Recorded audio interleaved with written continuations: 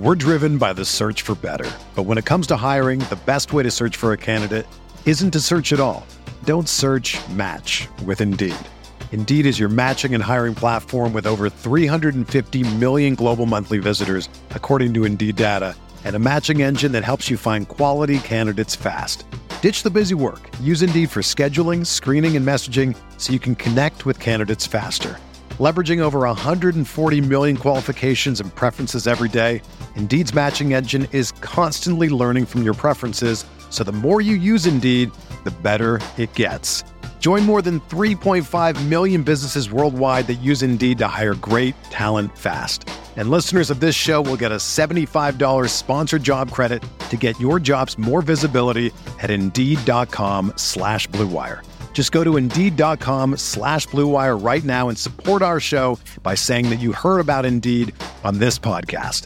That's Indeed.com/Blue Wire. Terms and conditions apply. Need to hire? You need Indeed. Another day is here, and you're ready for it. What to wear? Check. Breakfast, lunch, and dinner? Check. Planning for what's next and how to save for it? That's where Bank of America can help. For your financial to-dos, Bank of America has experts ready to help get you closer to your goals. Get started at one of our local financial centers or 24/7 in our mobile banking app. Find a location near you at bankofamerica.com/talktous. What would you like the power to do? Mobile banking requires downloading the app and is only available for select devices. Message and data rates may apply. Bank of America N.A., member FDIC.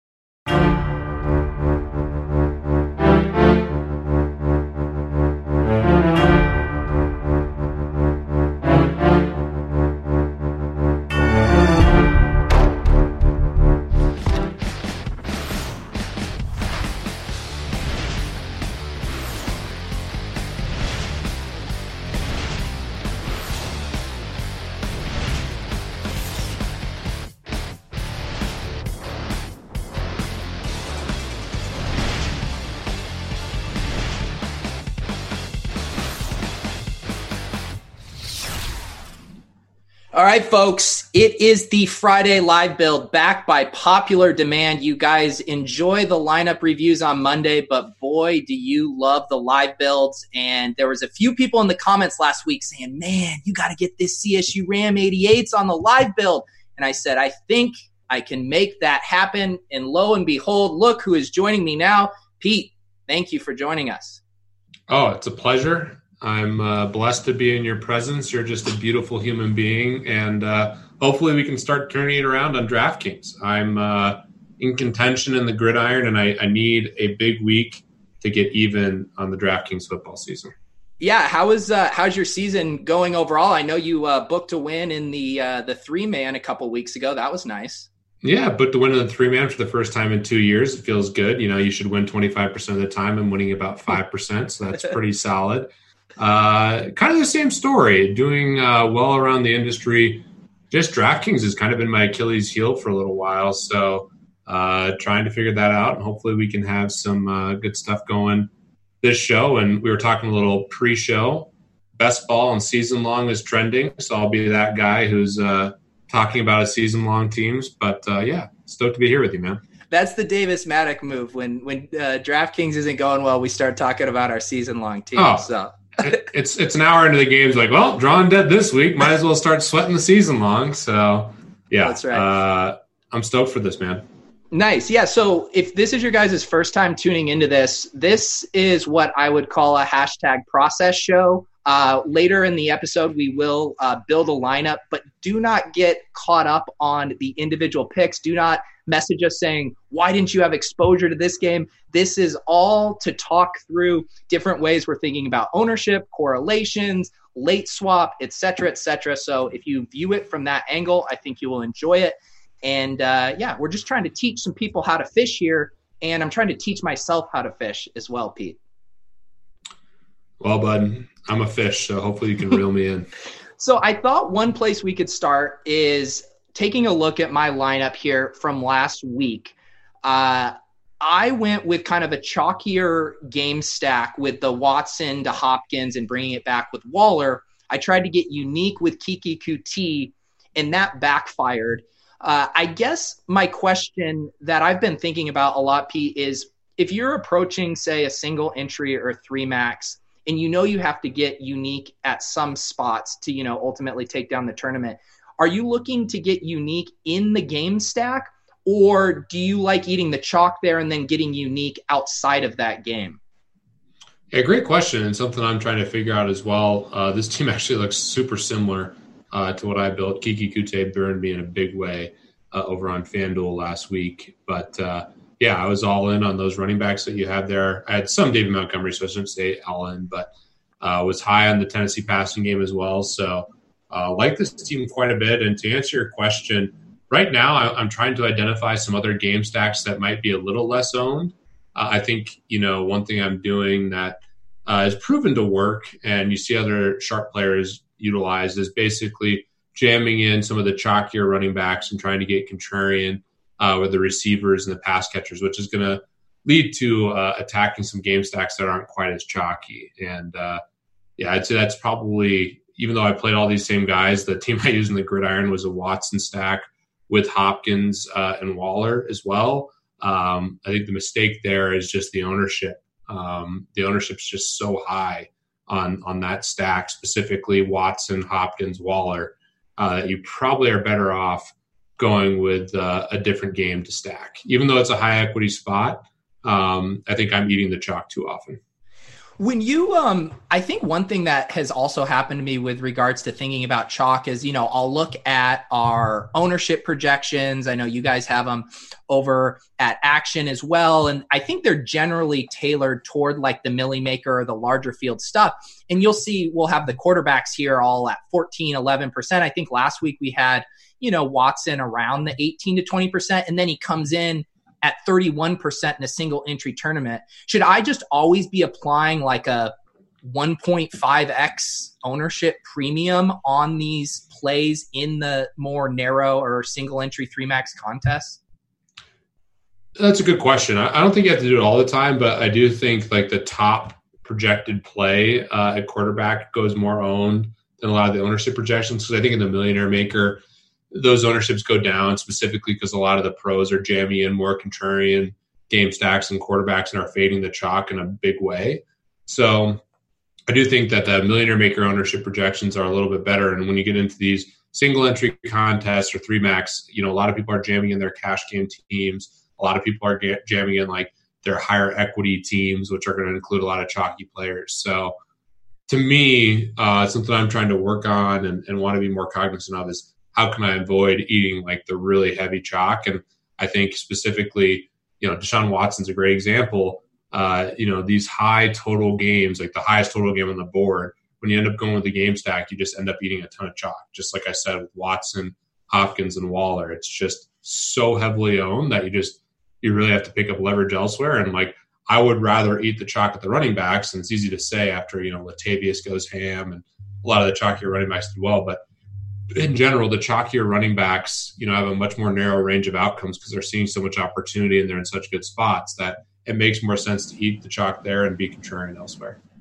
Yeah, no, that makes sense. I'm going to take a quick detour to give a shout out to the chat. We got the YouTube chat going. We got the Grinders live chat. Big T is in here wondering if you have pants on. Actually, someone else was wondering, and Big T has a definitive no, you're definitely not wearing pants right now. Can you confirm or deny this rumor? I got the pants on. I got the standing desk. I mean, I don't have to wear pants for the same reason Big T does. Big T has such a long hose that shorts or anything else, won't contain the hose. So, I do have pants on, but for different reasons than Big T. And my time mostly on Roto Grinders now is for the Morning Wood. Just a little bit different vibe on this show than the Morning Wood. Yeah, no, we're getting Morning Wood hose talk. I mean, we are one pipe away from getting the full Monty of euphemisms there. So one thing too I want to talk about, again, more large. So this is my spreadsheet, Pete, of me firing at this single entry bankroll challenge. You'll notice I've bubbled the last 3 weeks, barely cashed the week before that. That actually has me maybe a little nervous that I may be building too conservative of lineups if I'm always hovering in this range. Do you think I can read into that, or is that too small of a sample size to make that kind of assumption? No, I mean, this honestly looks very similar to what I'm doing. And that I think that's really been my problem on DraftKings because it's a more tournament-oriented site. And a lot of the prize pools have a huge emphasis on finishing first. And I built my DFS career and a lot of my start by just playing the highest optimal lineups. And those teams were more contrarian in the early days of the industry. And now the market's gotten so efficient that you really have to figure out ways to gain leverage versus the field. And I can't tell you how much money I've lost over the last couple of years having a lot of teams min cash or just be right there on the bubble. I look at my tournament teams, most weeks, and a standard week for me is I'll have 10 tournament teams. 2 will cash, like min cash, maybe one's good. And then all 10 teams, or like 8 of the 10 teams will be above, 50%, but they're all in that range of like, not getting paid and just above average. And I think that's because I'm eating too much chalk. That's just the brutal honesty and just, to me, just looking at your results, that's what it looks like you're doing as well. Yeah. So how do we so one thing I've been trying to do is look at my average ownership percentage on these lineups. Mm-hmm. Do you have a rule of thumb of like, I think I've been hovering in like the 13 to 15% range. Do I need to be getting under 10% average to have a shot at the top, or do you have a rule of thumb you like to take? Well, our boy Levitan has been talking about 15% around the industry. And I think everyone's just picked that up. And I think 15% across the board is different depending on your lineup. Like I mentioned before, I really do believe it's okay to eat the chalk with these running backs because their range of outcomes is more narrow. And I think it's really, really important to get these game stacks and your quarterback stacks at lower ownership.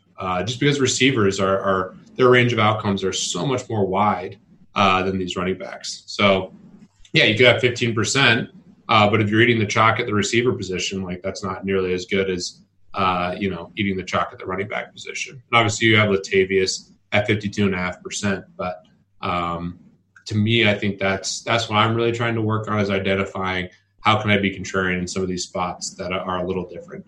And shout out to Ricky D, freaking guy is just an all-time stud. Somehow is 5th in the single entry here. Unbelievable. The guy, if you want to look at lineups right now, in my opinion, Chipotle Addict and Papa Gates have been the best players for years in tournaments, but the best player in 2019 in all sports has been Ricky D. So if you're looking at lineups to analyze, Ricky D is doing it better than anybody. Well, yeah, look at his ownership right there. I was just going to say, holy cow, basically only one play over 12%. Wow. He's made millions and millions and millions of dollars this year. He's probably having the best 2019 of any DFS player. Yeah. Yeah, I mean, when you look at this lineup here, obviously the Schaub to Julio and Hooper, he got at extreme low ownership. He was willing to eat the chalk on Latavius, got on two of the kind of boom-bust running backs who are a little touchdown dependent, but both in good spots there. And then obviously the Mike Evans hammer there as well. Do you have any other thoughts on this lineup other than it being awesome? No, it's just beautiful. I mean, he has the game stack with Atlanta, Seattle, which is a high total, but he gets a really low ownership, which is what you want to do. He gets Schaub, Julio, and Hooper. He has a 4-man stack, which I think is optimal, and he has really low ownership on it. I mean, 1%, 1%, 8%, 4%. It's just sexy as hell. Mike Evans, who everyone knew was a really strong play in tournaments last week, 10% is probably fine. And really the only chalk that he ate was Latavius Murray, but he's such high equity that I think, he was a lock in all formats for me, so I have no problem with that. The one thing that I'm a little curious on is he has Mike Evans and the Buccaneers defense. That's certainly something I'm not doing. I think I'm playing running backs and defenses almost exclusively, but maybe that's something that's being overused, and maybe there's some value in using the receiver and defense as well. Yeah. Yep. Well, this is a very good lineup. I'm very jealous of it. Everyone was giving me a hard time last week because I was on Tevin Coleman. I was going to play Sony Michel, and then if Rex Burkhead was active, I was going to swap to Tevin Coleman. But the Rex Burkhead news came out so early that I swapped to David Montgomery, which was fine. But Tevin obviously explodes.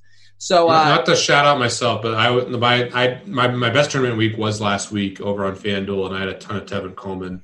San Francisco defense. There you go. Which we can hopefully apply to this week and other weeks is just identifying those really good teams and really good players that might not be in the best spots. Although Carolina, I think, coming in, we're an underrated defense. Then Silva and a lot of guys are promoting them and talking about how good they are. They have been kind of a run funnel. They've been really good against the pass, much worse versus the run, which is what led me to Tevin Coleman. Yeah. Okay, let's start now focusing our attention on this Week 9 slate. I mean, one thing that has me very excited about it here is just how good this 4 p.m. slate is. It seems like there's going to be a ton of options for late swapping, getting leverage if you're behind. What is your thought when building lineups when we have a good late slate? Because these are few and far between. Are you going heavier on these later games because of that optionality? I am, and love the optionality talk. Talking about the morning wood, this is getting me excited. I know how to get to your heart, Peter. Yeah, you really do.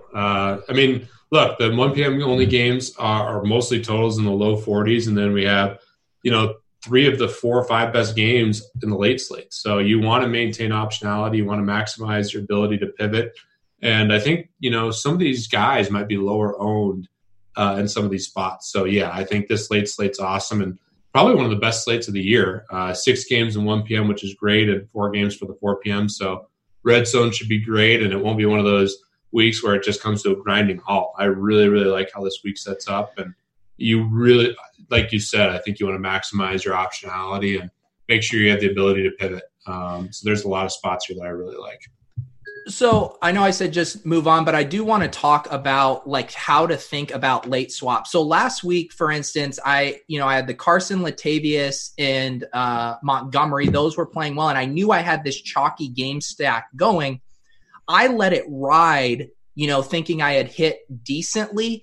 That was maybe a little naive considering how many big performances there were. What is your threshold for where you sit in a contest of being all right, we need to get contrarian to really make up ground, or I'm going to let it ride and eat the chalk? How do you think about that?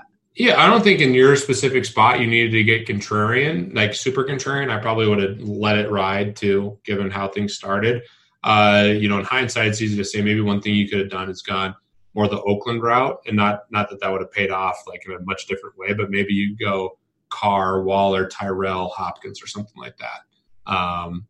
Was the A.J. Brown, that Tennessee game, that was one of the 1 p.m. games, right? Yeah.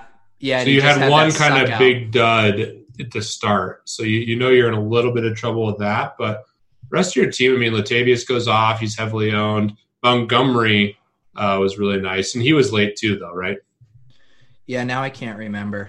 I can't remember either. I just No, it was 1 p.m., yeah. Oh, did you? Yeah, okay, so it was 1 p.m. So all those guys were 1 p.m. Yeah. Yeah, it's a tricky – that's an interesting one because you've had like a pretty good start but not a great start. So what do you do there? In the thing that you were talking about, how these contests are so top heavy, you know, I've been trying to do kind of the expected value math in my head. Like if I have, let's say I thought I had like a 60% chance at a min cash there with that team letting it ride. So that's like $115 of expected value. Whereas if I get super contrarian and I think I have a 10% chance at a top 200 finish, that's only $350. That's like $35 of expected value. So that's why I was like letting it ride, where I feel like the contrarian pivots really make sense if you're hovering in this like top 50 range and really trying to spike to the top. Yeah, after the morning, you were probably pretty thin to win first, which is obviously where the majority of the equity is. So you're in kind of a tough spot, to be honest. Yeah. And I do the same thing. But in general, I think I have a tendency to jam in the highest equity plays versus really thinking about how to be contrarian, which is a leak in my tournament game. Yeah. So what? Let's talk now here. What is interesting? What is interesting to you as far as games to attack? Another kind of narrative to this slate is how few high total games there are, not too many pace up spots. It seems like everyone's going to be gravitating to this Tampa Bay Seattle game. Are you also looking there? Or are you thinking of getting different? So the game that I liked as the lowest total is the Dolphins game. I actually like that game quite a bit, just because there's so much value in that game. And there's really not that much value on the slate in general. We did get news, and I need to go through everything. It looks like Connor's doubtful, so now Jalen Samuels becomes, a really strong play. But outside of that, I need to go through a little bit more news things. But I actually like this game quite a bit, and I think there's going to be some interesting ways to be contrarian. I think Le'Veon Bell is just a phenomenal play, and I think because of his price, not many people are going to be on him. He's busted as chalk so far this year. And at 7,700, you're basically picking him over other really good running backs. And I think the majority of people are going to pay up for Dalvin Cook and Christian McCaffrey, which is going to lead this range really under-owned. Especially now with Jalen Samuels, I think people are going to go stars and scrubs with their running backs. So I like Nick Chubb quite a bit. I like Aaron Jones. And I like Le'Veon Bell. We also have the squeaky wheel narrative. Big report out that, about Gaze and Le'Veon Bell, and Le'Veon's expecting more opportunity this week. So love Le'Veon Bell in this game. I think Robbie Anderson's one of the best tournament plays on the board. I actually like Jamison Crowder quite a bit. I know Demaryius has been stealing some of the target share, but historically, Darnold's really thrown to the slot, and I think Crowder showed that huge report early in the year. So all the Jets make sense to me. And then on the Dolphins side, you have all these cheap receivers, and I think they're all interesting. Devontae Parker scored 3 touchdowns, 3 straight weeks. Didn't score last week, but still looking good. Preston Williams, shout out to CSU.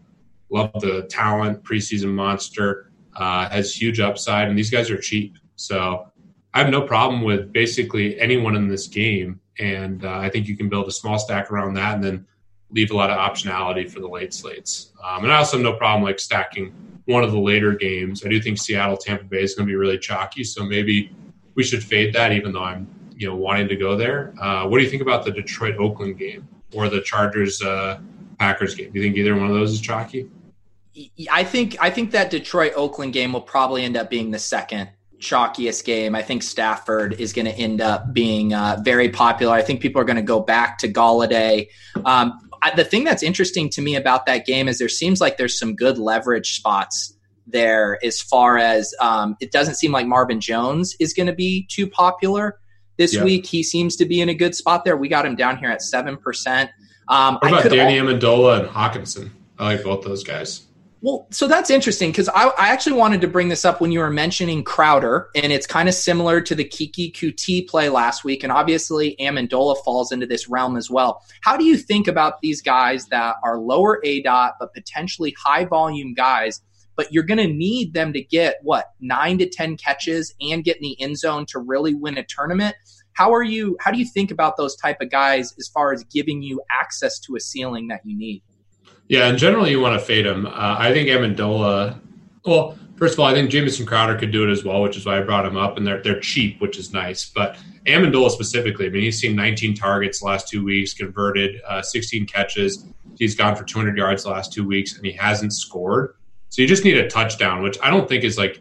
Obviously, the red zone targets are going to be Hawkinson, Galladay, and Marvin Jones. But with this Detroit team, they're working out Jay Ajayi. They clearly don't trust Ty Johnson. They ran Trey Carson a bunch, who's not a good player. So I think they're just going to have to throw a lot more, which should be really good for all these guys. So I actually am pretty excited about Danny Amendola, more so than Crowder. I think Crowder's, you're just trying to get really contrarian because he'll probably come in sub 5% for sure. And Amendola will be low owned too, relatively. But man, the opportunity is right there, and he just needs a touchdown because over 100 yards and like 8 catches is really in the realm of possibility, and that's 21 points right there. You get the touchdown, you're in that tournament winning upside already. But in general, to your point, you want to be avoiding these guys. Yeah, and I think maybe the best way to think about it, and tell me if you agree, would be you want to be on these guys when, one, they're going to be low owned. You do not want to play chalky, low ADOT guys. No. And then two, when you also can leverage a situation like if everyone's on Kenny Galladay and you're leveraging Amendola. So maybe if those two criteria line up, then you can enter that slot wide receiver. And it's a great spot too, right? Like we know Oakland's a pass funnel. We know that where we're expecting the Lions to have to throw a lot. So I really like Amendola a lot this week. He's one of my favorite plays, and Levitan called him a 4-condom play, which makes total sense. But I think he's a phenomenal option because he's just got a really, really high floor. And I do think the ceiling is there if he could be fortunate enough to catch a touchdown, which obviously is not as high of a likelihood as a lot of other receivers. But the other nice thing for him, too, is he's unlikely to kill you, which is also important in these tournaments. Like, you would have easily cashed if you don't get the 0 from Kute, right? Right. So there, I mean, you're thinking about ceiling more than anything, but floor is still relevant. Yeah. Kevin in the chat brings up something I was just thinking about earlier about this Vikings-Chiefs game flying under the radar. I know you love some Chiefs, some Tyreek Hill, some Travis Kelce. We also love Diggs. What are your thoughts on this game? Yeah, I mean, I freaking love this game, assuming Mahomes plays. The downside of this game, but maybe it turns into a really good spot, is that, all these guys are expensive. I mean, they priced up everyone on Minnesota, and the Chiefs guys are all really expensive as well. So it's going to come down to Mahomes plays, but if he does, it becomes a really interesting spot. Like Travis Kelce's really expensive, Tyreek Hill's really expensive, Dalvin Cook's really expensive, Diggs is expensive, and Thielen's expensive coming off the hamstring. So it's a tricky spot in that regard, but paying up to be contrarian has been a strategy that's worked really well. And, you pair this game with some of those Dolphins and Jets guys, it's really interesting. I think the biggest challenge on this slate is there's not that much value, although value did just open up with Jalen Samuels, who's now probably going to be really heavily owned. Yeah. This is another kind of macro trend this season of, I've joked about it being like the buy high model, the Mike Evans, Chris Godwin situations, the Adam Thielen, Stephon Diggs, Kenny Galladay, Marvin Jones. People are getting so sharp where they're now anticipating this stuff. They're looking at regression, all these peripherals that point to these big games. Where do you stand on the being one step ahead or going back to the Marvin Jones or the Diggs or the Mike Evans after the big game? Yeah, it's interesting. Like you look at DFS golf, people are really hesitant to take the winner after they won the next week. And in DFS football, people are much more prone to recency bias and do it. It just depends. It's dynamic to the situation and how owned they're going to be, specifically receivers. I think that's one thing that if you look through the best players, they're just really fading these chalky receivers. And that to me is the big thing is like if Kenny Galladay is going to be big chalk this week, I love fading him. Even though I'm a huge Kenny Galladay truther, he's been one of my, outside of Amari Cooper, probably the guy I've talked about the most and been most excited to play. But if you tell me Kenny Galladay is going to be heavily owned, like that's such an easy fade because Marvin Jones can do it. Danny Amendola can do it. Maybe they run touchdowns in this week. Like Ty Johnson maybe could be a play. Even though I respect this Oakland run defense, I think they are pass funnels. So long story short, Pete, I think the key is fading these chalky receivers. Yeah, I agree. And when you do look at those winning lineups, like you said, it's very, few and far between where you're going to see a mega chalk receiver in there, unless it's like the Will Fuller, explosion game where everyone's on him and he's cheap and a nut spot. But, you look here at our ownership, we got Godwin coming in 22%, Mike Evans coming off of just a massive game at 12%. And it's this thing again, right? Wouldn't you say, you were playing in the Wild Wild West days. If this was 5 years ago, what would be the ownership on Evans and Godwin this week coming off of last week's game? Yeah, it's low. The Will Fuller week was my best week by a large margin in terms of just like net results. And I have a 200% ROI that week, right? And back in the Wild Wild West, I would have had like thousands of percent ROI, like been in a really good chance to win. And that would have made my year. And that's the difference. Like Will Fuller does nothing all year and he's in a great spot. Everyone recognizes it. And now he's 25% out. So that's a big difference between the industry now. And I do think Mike Evans will be popular this week. I think Godwin will be really popular too. That's a good question. Who's going to be more owned out of those two? I think it's the people getting sharp thing, and they're going to go to Godwin, and they're not going to want to chase the points. Yeah. They're both going to be heavily owned. That's the other thing too with this team, right? Like everyone knows where they're going. Yeah. I wish we could have some conviction on one of these running backs, but like, how do you play, Jones, Barber, or Ogunbowale or whatever he is? Like, you can't touch those guys. So it's really tough, and that's the hard part about that game is it's hard to be contrarian. Yeah, they all got targets last week. The one nice thing, Ronald Jones finally getting some targets, 4 targets. He obviously looks like the most talented guy. If you're going to take a leverage stand in that game, although playing a running back on the Bucs on the road in Seattle seems like a recipe for, punting off money. But let's start getting into the lineup build. There is one question here. It's another kind of macro strategy question. And I feel like I fall into this trap as well. It's a general stacking thing. It just feels so comforting to do the one quarterback, the 2 receivers, bring it back with another pass catcher. I think we like doing those stacks because it eliminates decisions for us, because there's so many decisions we can make. At least if we do a game stack, that is already self-contained. But I find myself getting burned a lot, and I see these better lineups sometimes doing skinnier stacks or doing a different type of bring back. What's your general philosophy on just stacking in general? Gosh, Pete, I can't tell you how easy it was to just print money back in 2013, 14, 15, 16. Because I've been doing game stacks. Even in 2012, when I won the FanDuel championship, I was one of the only guys to have a game stack. So this was one of my, bread and butter moves, and now everyone's doing it. So I don't know, like it's clearly the right move in terms of correlation. It's giving you the most upside. You need these games to shoot out, and we're in a position now where the market's gotten just so much more efficient. So figuring out how to be unique is much more challenging. You have to figure out ways to give up just a little bit of equity and gain leverage versus the field.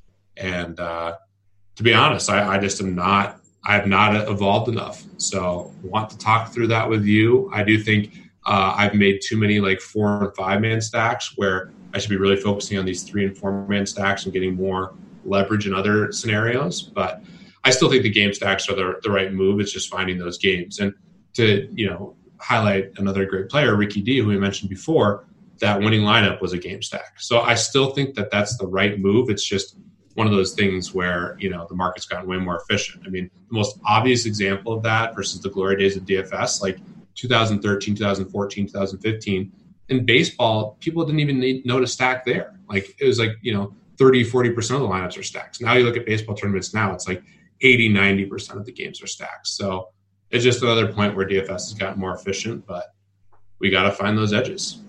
Yeah, and I think one trap that I fall into is sacrificing a really good play just because I've already started to build my lineup around the stack. I think the stack makes sense when all the pieces fit.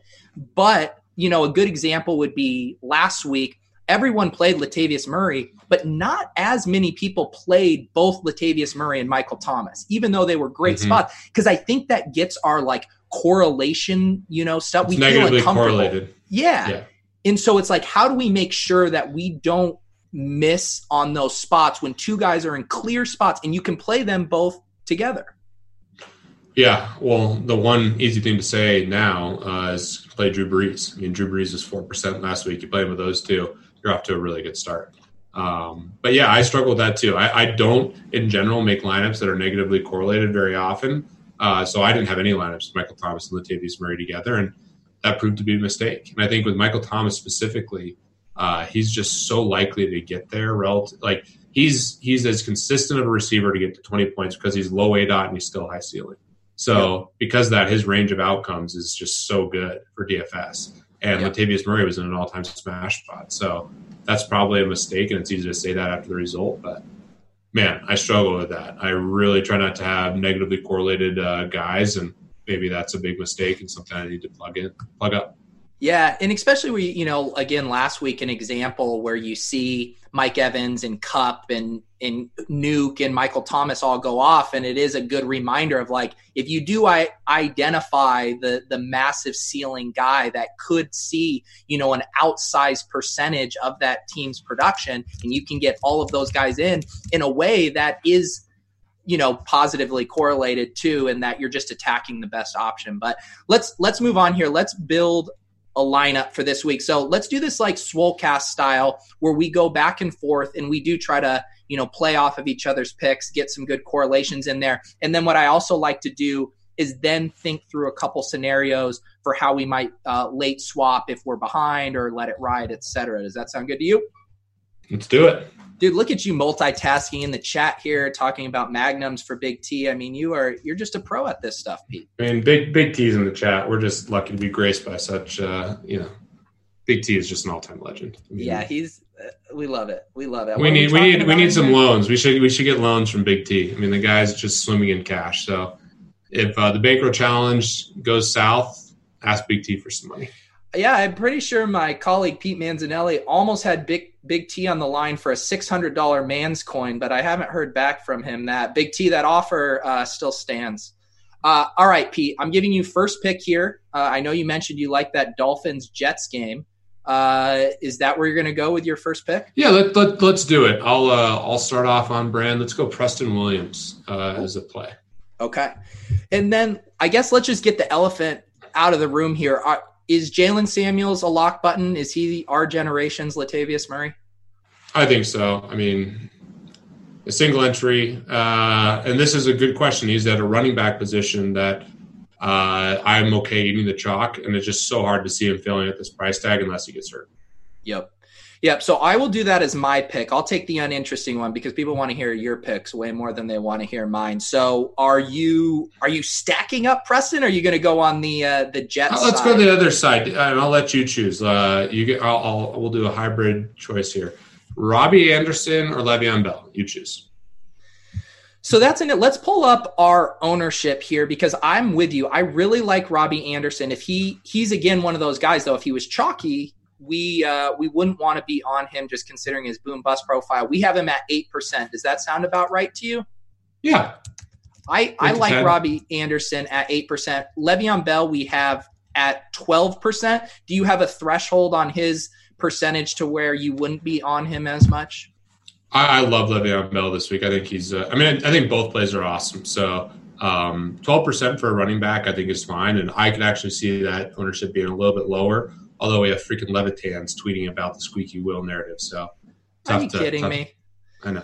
This guy, it just stick to tweeting out the Halloween pictures, Levitan. We know that's what get all the engagements. You don't need to ruin the ownership. He needs to tweet out the dogs, the kids. He's got so many shticks he can go to. Stop giving out the goods. Yeah. All right, well, Big T's making a push for us to play both Robbie and Lev together. Should we just give the people what they want? Well, if we do that, we got to play Darnold, I think. Oh, yeah. Although that, to your point, that would then just be, is this a scenario where we play both without Darnold? with the negative correlation. I never do that, but maybe that's a leak. See, I think the calculus for me changes a little bit based on how Robbie scores, right? Because I totally agree. I was thinking the same thing. Right. Where if it was, how does he do well where Darnold doesn't do well? Right. Whereas we could maybe make that argument if we were playing Bell and Crowder together, right? Where we could maybe not use. But Darnold goes for like 250 yards, 2 touchdowns, but those guys each get a ton of targets and catches. Yeah. So let's do that. Because Le'Veon Bell catches passes, do you just think of him as an extension of the stack as opposed to being negatively correlated with Darnold in the red zone? Oh, I think he's potentially negative correlated, but he can easily catch a touchdown, and I expect a lot of passes to go his way. So I love that. I mean, we have a perfect 4-man stack, and we have Jalen Samuels. So I like the start of this team a lot. Yeah, shout out to the RG extension here. And Nicole, this thing is sweet. We can see our percentages owned here. We got a very contrarian stack here with Darnold to Robbie at 4.17.5. Bring it back with Preston Williams at 7.5. So let's do it. Let's go. Big T, the windmill. That's right. That's right. Big T never does the windmill on the morning wood. That was a pretty weak windmill because I'm in the confined space. But hey, God, I actually, you just gave me a reminder because there's something I've been wanting to message Big T. So first of all, Big T, your use of the Righteous Gemstone gifts on Twitter is legitimately my favorite thing. I laugh every single time. But this is what we need you to do, Big T. I need you to have someone record you doing these motions, the Righteous Gemstones motions, and I will turn them into GIFs. And then we can have the Big T GIFs of those same things online. It'll break the internet. My people will talk to your people. We're going to make this happen, okay? We got a comment in the chat that I actually really agree with in general. Yeah. I don't know if it makes sense for this lineup, but I think fading Samuel, like in the Millionaire Maker, fading Samuels and playing Juju Smith, I think is a really strong play. I'm not sure it makes sense in this format, but in the Millionaire Maker or like the $3, I think fading Samuels and gaining a ton of leverage versus the field and going Juju is a really strong play. Yeah. Yeah, I agree with that. I don't know if I have the cojones to do that in the single entry, but I agree if you want $1 million, you're probably going to have to do it without Jalen Samuels. Okay. I like in the single entry, I like Jalen Samuels. Now I think we're starting off somewhat contrarian. I'd like to get even more contrarian with some afternoon guys. Okay, let's you kick us off here. I want you to take your stand on a contrarian afternoon guy here. So we have Darnold, Robbie, Le'Veon, Jalen Samuels, and Preston, right? Yep. Let's go Hawkinson at tight end. Also going to. I know he's been marginal so far after the first week, but Oakland has been really bad versus the tight end. First round draft pick, uber talented player. Let's hope he can get in the box. Okay. Excellent here. So then I'm definitely going to want, We have some money now. We do. The thing is it would be nice to have, what do you think about going with Josh Jacobs on the other side to correlate with this Hawkinson player? Is this a player? I'm fine with that. So my thought on Josh Jacobs, I actually thought where am I here? I actually thought he was going to be more popular this week, early in the week. I thought people were going to gravitate to him. We got him right now at 6%. And I don't think that this is a bad spot for him at all. The concern about him has been what his pass catching role is, which has been very minuscule at 2. But we know he's going to get all the high value opportunities inside the red zone. And it is one of those, it's a fragile play in that if they get behind, what are your thoughts on Josh Jacobs? Is that getting too cute? No, I don't think it's getting too cute at all. I think he's a talented player. I think this Oakland offense has shown a lot recently. And I think people will be scared off by the injury. Did we get any confirmation? I mean, I saw yesterday he's practicing. It sounds like he's just totally fine. Yeah, let us know in the chat. I haven't seen an update on him. I guess the one thing too is to think about, and we'll talk about this. So we'll have the Miami results done. If our stack popped off, Pete, we probably wouldn't be going with like a Hawkinson and Jacobs, would we? Or would we still? If we wanted all the giblets? I think we want to win all the money. And I Big T just named my next play, which is just so funny because we're really in sync here.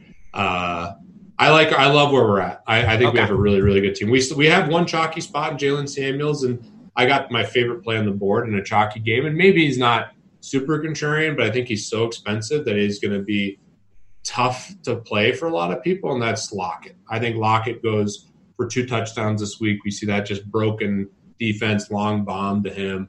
I think Lockett is a great way to get exposure to that game. I think more people are going to play like Carson, even though Tampa Bay has been a really, really good run defense. So give me all the Lockett. I love the Lockett play too. And again, my intuition model, highly analytical, says Lockett is just due for one of these monster games, right? I really hope so. I love Lockett this week.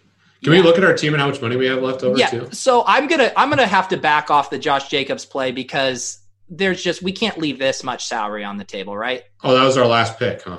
Yeah. So let's go off. Let's maybe reverse engineer it. Let's pick a defense and then see how much we have. Well, how can you scroll down so I can see what we're working with here? Oh, sorry. Can you see this? Oh yeah. Okay. So we have 11-5 now. Yeah. Okay. Yeah. So what running back do we want to use here? Right, because we have some. The Chubb has been talking about the Chubb. The Chubb has been talking about the chat, and the chat has been talking about the Chubb. Nick Chubb. I mean, first of all, Pete, boots on the ground in Denver. What are the thoughts on Brandon Allen out there, man? Oh, it's going to be bad. I mean, the Broncos need to lose, and I think this is them. Obviously Flacco talking smack after the game, which all of it was just 100% accurate. They want to go away from him, and this is the perfect time to go into tank mode. Just trying to think what running back makes the most sense. People are asking for Christian McCaffrey, but we don't have money for the defense. No. What should let's now see? We're really looking at Dalvin Cook, huh? Would a Chubb Browns work? Yeah. Yeah, we're leaving some money on the table though. Let's see what Dalvin does? Yeah. What 2K defense? We got the Chargers. I hate that. Well, I think you do Redskins, right? Josh Allen? I like the Redskins a decent bit. What do we think of this, fellas? I mean, is it making it move? Is it? Oh, the chat. I kind of like this team. Yeah. The Redskins defense is a good play this week. I mean, 1,800 obviously. They should be priced. Logan, how porous they've been this year, but Josh Allen is the king of taking sacks and also takes turnovers. And it's the NFL. At any point in time, these defenses can show up, and there's a lot of guys playing for contracts. So 1,800 for the Redskins defense, I think, is a really strong play. And I think Dalvin Cook is just an absolute smash spot. Yeah, I like Dalvin here too. Let's think of a few different scenarios here. So DB's saying he doesn't like Hawkinson. If we go away from Hawkinson, which I think is fine, like Hawkinson is a very risky play, very risky play. So we do have some other good options there. One guy that I'm kind of interested in is Greg Olsen. I think this is a pretty good spot for Carolina. Curtis Samuel. Go ahead. I was going to say, if we don't play Christian McCaffrey, that's a good pivot too. We gain some leverage there. And then you could also go back to Jonnu as well on the other side. Do we have Delaney Walker status? I don't know. Someone in the Chubb, let us know if Delaney's going to play. But yeah, I think Greg Olsen's probably my favorite play down in this range here. Yeah. Oh, Delaney. I'm just a Hawkinson guy just in general. I just think he's so talented, but yeah. I get it. I really do. The one thing about this lineup and one thing I'm going to try to do this week, I have high conviction on the Lions passing game being successful. We've seen it so much so far, and especially the last couple of weeks, specifically with Green Bay. And I think given the running back situation, Detroit's going to just have to throw more. So I don't feel comfortable with teams in general that don't have some piece of the Lions passing game. Okay. Yeah. I hear you on that. Maybe I'm wrong, and obviously you can fade it. Just that was part of the reason I liked Hawkinson. So, here's just a question. I mean, we all like Dalvin Cook. Do you feel like it limits your optionality here that we're going to have 3 running backs that are all going in the 1 p.m. slot? Would you prefer to have a little flexibility there? We have no flexibility with this team. This is it's the game stack early. This This is the classic tout move, Pete. You take a screenshot when you're doing well early on with this team. When Preston Williams scores the first touchdown, and then Robbie Anderson scores, that's when you say, "Oh, look how smart I am! Look how much money I'm winning." What did I just do to my screen trying to take a joke screenshot?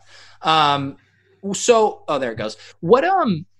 But let's just say in this stack, let's say it did moderately well, Pete, but you're not absolutely crushing. You have to get off a Lockett, right? I just don't know if Lockett's going to be super heavily owned. What other receivers do we have an option to go to? I mean, Keenan Allen will probably be low owned with the ownership or with the injury, I guess. I like Mike Williams a lot, but he's probably going to be chalky. Yeah, so we have Tyler Lockett right now as the 5th highest owned at 15%. I just really? Yeah. Wow. Yeah. I just don't see how that's going to come to fruition. I guess a lot of people are going to play Russell Wilson stacks, which is what will lead to that. Yeah. But the nice thing is you are going to have it split between him and DK Metcalf. And I know there's a big price difference here, but at similar ownership, I mean, breaking ties in favor of Lockett seems like a no-brainer. Yeah. Surprised Cortland Sutton's so high in the ownership projections. Yeah. I think a lot of people are going to have to go cheaper at receiver if they want to jam in Dalvin Cook and Christian McCaffrey. Right. Yeah, I agree. Yeah, because everyone's going to use Samuels as an option to get up to one, if not both of those guys. Yeah, I think, if you were really trying, let's say that ownership is correct, and you were mentioning how we didn't have Hawkinson, I would maybe look to pivot to Marvin Jones in this lineup if we didn't have the nuts. Yeah, I mean, Big T is saying we got the nuts. And I really hope it's Deion Kane's season after T.Y. Hilton. That's O.J. Howard and Deion Kane have really let me down this year. Really let me down. But best ball is trending. It's really trending. All right, guys. Really trending. I think this is pretty good. I mean, we gave you the nuts. We, to make sure we met, or didn't break any terms and, regulations. We fiddled with it enough. Do we want to make a quick team just quickly with like a late stack, just real quick? Yeah, let's do it. I didn't want to, I know you got stuff to do, but if you got the time to make a late stack. A little bit. Let's make a late stack. You start it off though. All right. Late stack. Let me look at my options here. Let's see. So I was earlier in the week a little interested in Rivers at his price, but now I'm a little worried. I was reading the article about the offensive line, defensive line mismatch, and that has me a little worried about that. However, I do think you could make a case for Rodgers here at pretty low ownership. Why don't we start with Rodgers? How do you feel about that? Yeah, let's do Rodgers. And I'm going to make the next pick. Let's go Juju, and let's not play Samuels. Okay, we're going to get funky, guys. This is what happens. This is the contrarian team. This is the contrarian team. So I guess it sounds like Devontae Adams is going to go. If he goes, we fire him up, right? Yeah, we're playing Rodgers. Let's fire away. Should we do it, dude? Should we just hang some dong and play Let's Rodgers just play Devontae Adams. I love that. Okay. All right, you take us here. We got a very unique lineup going. Let's keep it going with unique. Let's go Keenan Allen away from Mike Williams. So I expect to be chalk. What do you guys have for the ownership on those receivers? Yeah, we got Keenan at 15% and Mike Williams at 10%. Oh, that can't be right. Bang, bang, shots fired. Jimmy. I mean, that cannot be right. I prefer Mike Williams in a big way. So that I really do, but I was trying to go away from like what I normally do here. Well, we do have, because we're a little more expensive here, I think we could probably end up using the savings. You want to just go Williams? Sure. Let's go Williams. I think Mike Williams is a phenomenal play, by the way. Yeah. I mean, Green Bay, the one argument against that would be you have the offensive defensive line mismatch, and Green Bay does have a really talented secondary. But Mike Williams at some point is going to have some really good regression. The air yards model, he's been like the top of the buy low. That is a little skewed because he had a couple Hail Mary incompletes, but man, he's got super high upside. And last year he was on the positive side of just catching too many touchdowns. Yeah, I don't know. Someone brings up a good point. I know we said we weren't going to – oh, go ahead. By the way, we got breaking news. Breaking news. Josh Gordon to the Seahawks. Really interesting. Him and DK. No way Metcalf. he plays this week, but man, that DK is doing that Spider-Man meme. I don't know. Let's see. Someone brought up a good point, Pete. We were just talking about not missing on the Michael Thomas Latavius combo. Is Juju and Jalen Samuels this week's Latavius and Michael Thomas? I'm fine with it if you want to throw it in there. No, I mean I think it's just something we consider, but I don't think we have to do it here because this lineup is to win $1 million. Here's a question. I think we fade Samuels. I think that's really the move. Because what are the Steelers implied for? It's not like they're – I think the difference is last week you have the Saints that are implied for a ton of points, especially when Breeze coming back. Yeah. So you know that they're going to put up a ton of points. They have one of the best offensive lines. I know it's the Bears, but like – yeah. I'm sorry, not the Bears. That was week 7. Saints played who they play last week? Cardinals. Yeah. Come on. So – at home versus the Cardinals, they're implied for $1 million. Right. I don't think would there be anything more tilting than having a Rodgers stack and not having Aaron Jones in it and just watching him pop off? I was going to say I want to go Aaron Jones. Yeah, we need him. I can't imagine Rodgers going berserk. And Aaron Jones right now in the screen game is incredible. The best part about this lineup, too, is you have hope throughout the whole day. Hope. And that's what this is about. Hope is very important. Just if you think life is short, hope is very important, man. That's right. Very, very important. Single entry Sunday's hope. not ruined. If you're all in on the 1 p.m. game and it goes bad, your Sunday's over. Yeah, you go out for lunch, you have a nice glass of wine, you come back and see how the boys do. Exactly. You all right. Fire up a bag, Oh, wow. I don't know if that am I allowed to PC? Yeah, we're going to have to talk to corporate about that. Dan Box in the chat. He's going to kick us off. That's right. All right. Who are you going with here? Now that we got Rodgers, Jones, Adams with Mike Williams coming back, and we got Juju right now as a one-off. Where are you going? I know you like the Lions. We got to go cheap. Oh, man. Let's see here. Let me just look at a couple things. I mean, you want a millionaire maker winning team play? I got one for you. Royce Freeman. Royce Freeman, Broncos D. Wow. Now we are getting off the reservation. See, I think people sometimes are, they might cry homerism here, Pete. You noted Bronco fan, so defend this Royce Freeman play. I mean, I think the Broncos with this quarterback who's garbage, I think the one thing they can do to be successful is try to establish the run. And this Broncos defense against Baker and this offensive line, then they can get pressure. They get a couple turnovers. Royce Freeman's a talented player still. Lindsey and Freeman, and we got all the optionality, and we're maximizing our hope throughout the day. Yeah, and the nice thing about Royce is he's generally had a pretty steady pass-catching role. Last week it dipped a little bit, but that was just a disaster of a game. And I'm fine with Lindsey, too. If you want to call Lindsey over Royce, I have them projected close, obviously. But if you have a strong preference on Lindsey, maybe Lindsey with the elite speed is a better play. He's been more heavily owned throughout the year, but I think both are going to be just so contrarian that if you want to go Lindsey, I'm fine with it. So let's see how the salary breaks down. We can go either one. Yeah, no, I prefer Freeman too because, although I guess if you're correlating with Broncos D, to me I view Freeman as a little more of the playing catch-up back versus Lindsey maybe, hammering at home if the Broncos are winning. So maybe Lindsey correlates a little bit better with Broncos D, but I think they're both good. This is my attempt to be contrarian, so no judgment in the chat. No judgment. No judgment. Okay, I finally have to get off the play that I want here in this. This is the Millie making team. We're running out 4 wide receivers. I'm playing Marvin Jones, all right? Perfect. And then, go ahead. How much Look we at have this. Left? What's that? How much we got? 4,300 for tight end? 4,300 for tight end. In this economy? Not bad. Not bad. Zach Ertz, we're 400 away from. Well, we could go down from Broncos D. I don't know if Freeman and Broncos D are a beautiful correlation that we have to have it. Okay. If you would want to get up to Ertz. I would love to get up to Ertz. What was 2,500? We had Pittsburgh D, 2,400, but we don't have Jalen Samuels. Maybe we go the Ricky D, the receiver and the defense. Yeah, I can dig that. Not the worst idea.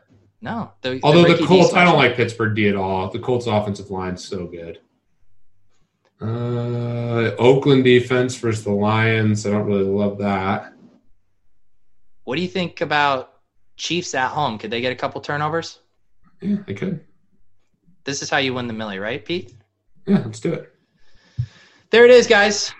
Everyone put that in the millie. We'll chop it 400 ways. Doesn't that sound like a great time? Sounds great. Awesome. No, though, but Pete, thank you for hopping on. This was really fun. Mans, I love you, bud. You're the best.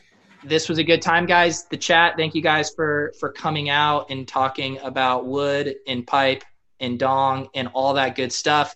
We'll keep running this back. If you guys enjoy these on Friday, definitely, as if I need to plug Pete's stuff, you know where to find him at CSURam88, Action Network, DFS Edge Pod, all that good stuff. Pete, anything I'm missing here?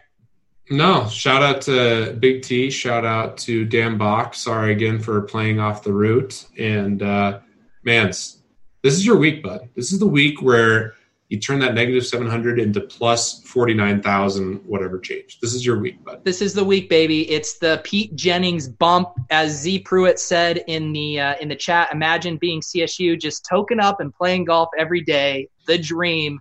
That's what I'm going to be doing. It's the dream if you're playing well. This summer, I was truly living the dream for a stretch. If you're playing bad, ask Dan Bach. It's a scary time, and yeah, it's hopefully a week where we win a lot of money. That's what we're going for. Let's have the community take home the cheese this week. That's right. We're taking home the cheese.